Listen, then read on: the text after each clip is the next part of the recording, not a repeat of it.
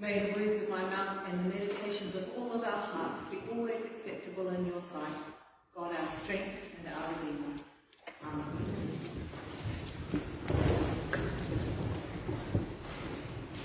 Christ is risen. He is risen indeed. Hallelujah. Well done. 8 o'clock for a little more sleep, but maybe that's to do with it being earlier in the day. It's a great tradition, the Easter shout. For those of you who don't know it, it's a very ancient tradition, something that is said all the way through the time of Eastertide, which of course isn't only one day, it is 50 days. And we are up to the 3rd Sunday in that time, and there are 4 more Sundays to come, and all of the days in between. And so, be prepared for someone to whisper or to shout, Christ is risen! He is risen indeed. Hallelujah. Today we have a gospel that comes from Luke chapter 24. It sounds quite a lot like the gospel from John last week. Jesus comes into a locked room and the disciples are startled. They can't believe it's him. And that is one of the themes of Eastertide, that he is not very recognisable to these friends of his with whom he has spent a long time. He's been on the road with some of them for, our tradition says, 3 years. It's quite a long time to be with someone and then not to be able to recognise them when they arrive. So this tells us something about the risen Christ, that he's not quite like the pre-resurrection Christ.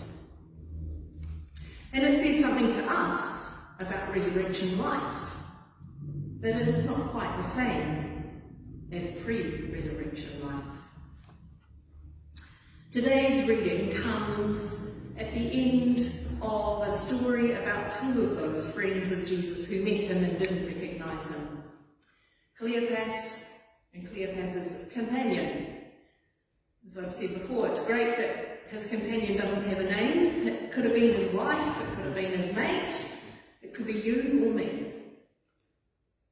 Cleopas and his companion were heading home to Emmaus, dejected, hopes dashed.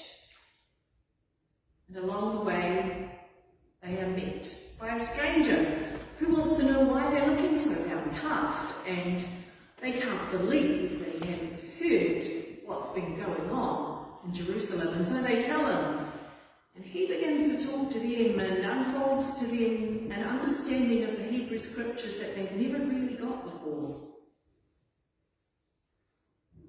And they're so set on fire by what he shares for them that they say, when he looks like he's going to go on, it's nearly dark, come and have a meal and stay with us. And it's not until he breaks the bread and the penny drops that they realise it's him. They've seen this happen before. It's him. And he disappears from their sight, and they don't seem to be that worried that he disappears from their sight, because the penny has dropped. They get it. And they rush back 20 miles, it's quite a long way to rush in the twilight of the day, to Jerusalem to tell their friends. And then Jesus appears to all of them. He stands among them and says, "Peace be with you."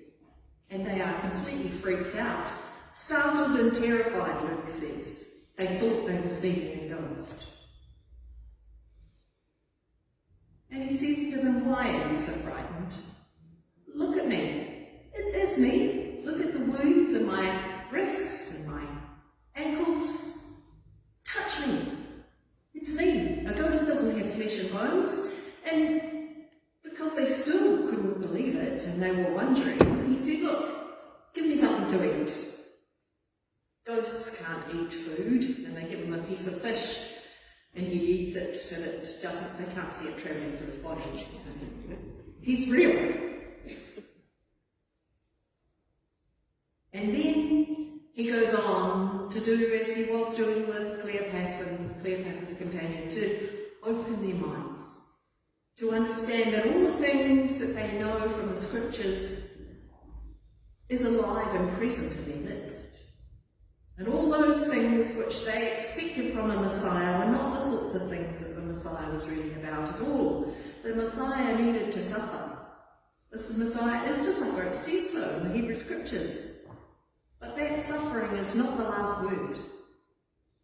And this resurrection, this new life, this unexpected and strange presence in our midst, who is somehow supernatural and yet very natural, reminds us of the life of God that he originally came to show us. That repentance and the forgiveness of sins, which we've been talking about for the last 3 years, needs to be proclaimed, and it's no longer me who's going to be doing it, it's you. And the last piece of today's gospel reminds us of something that some of you are probably sick of hearing from me. That the dismissal is one of the most important parts of the service.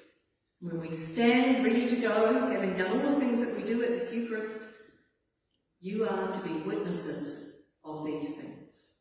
Go now to love and serve the Lord. Go in peace.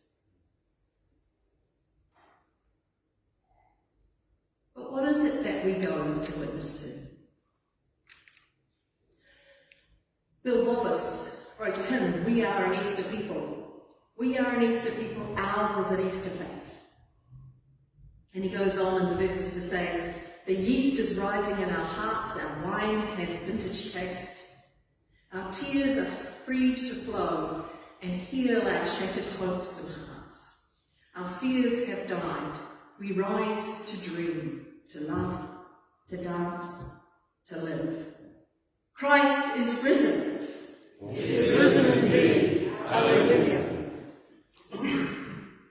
So when we say we are Easter people, we are resurrection people, what does it mean?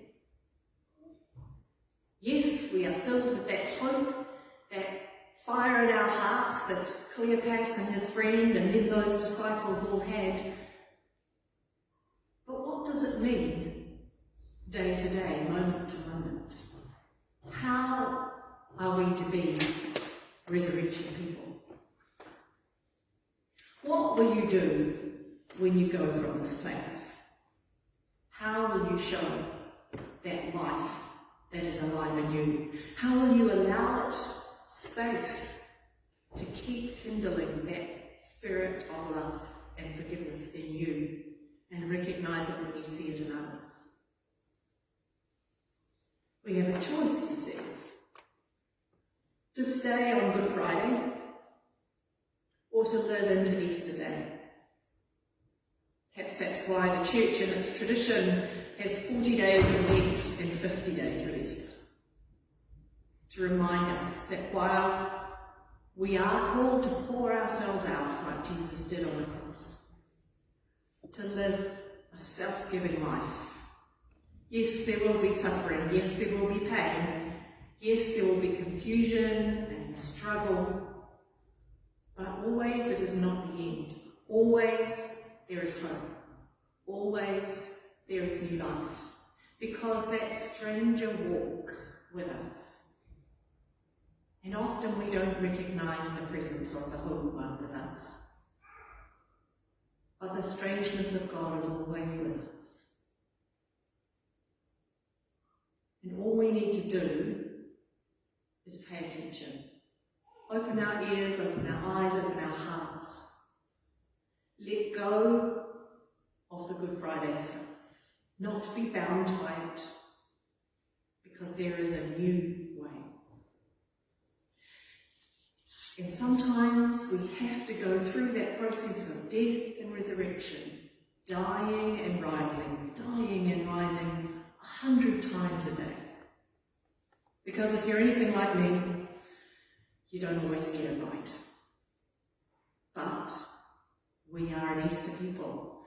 We have an Easter faith. We are resurrection people. We know the truth death was not the end, and our frailties and failures need not be the end. We can leave ego behind. It doesn't matter what people think of us. We don't have to win. We simply need to get up and walk forward in companionship with our God.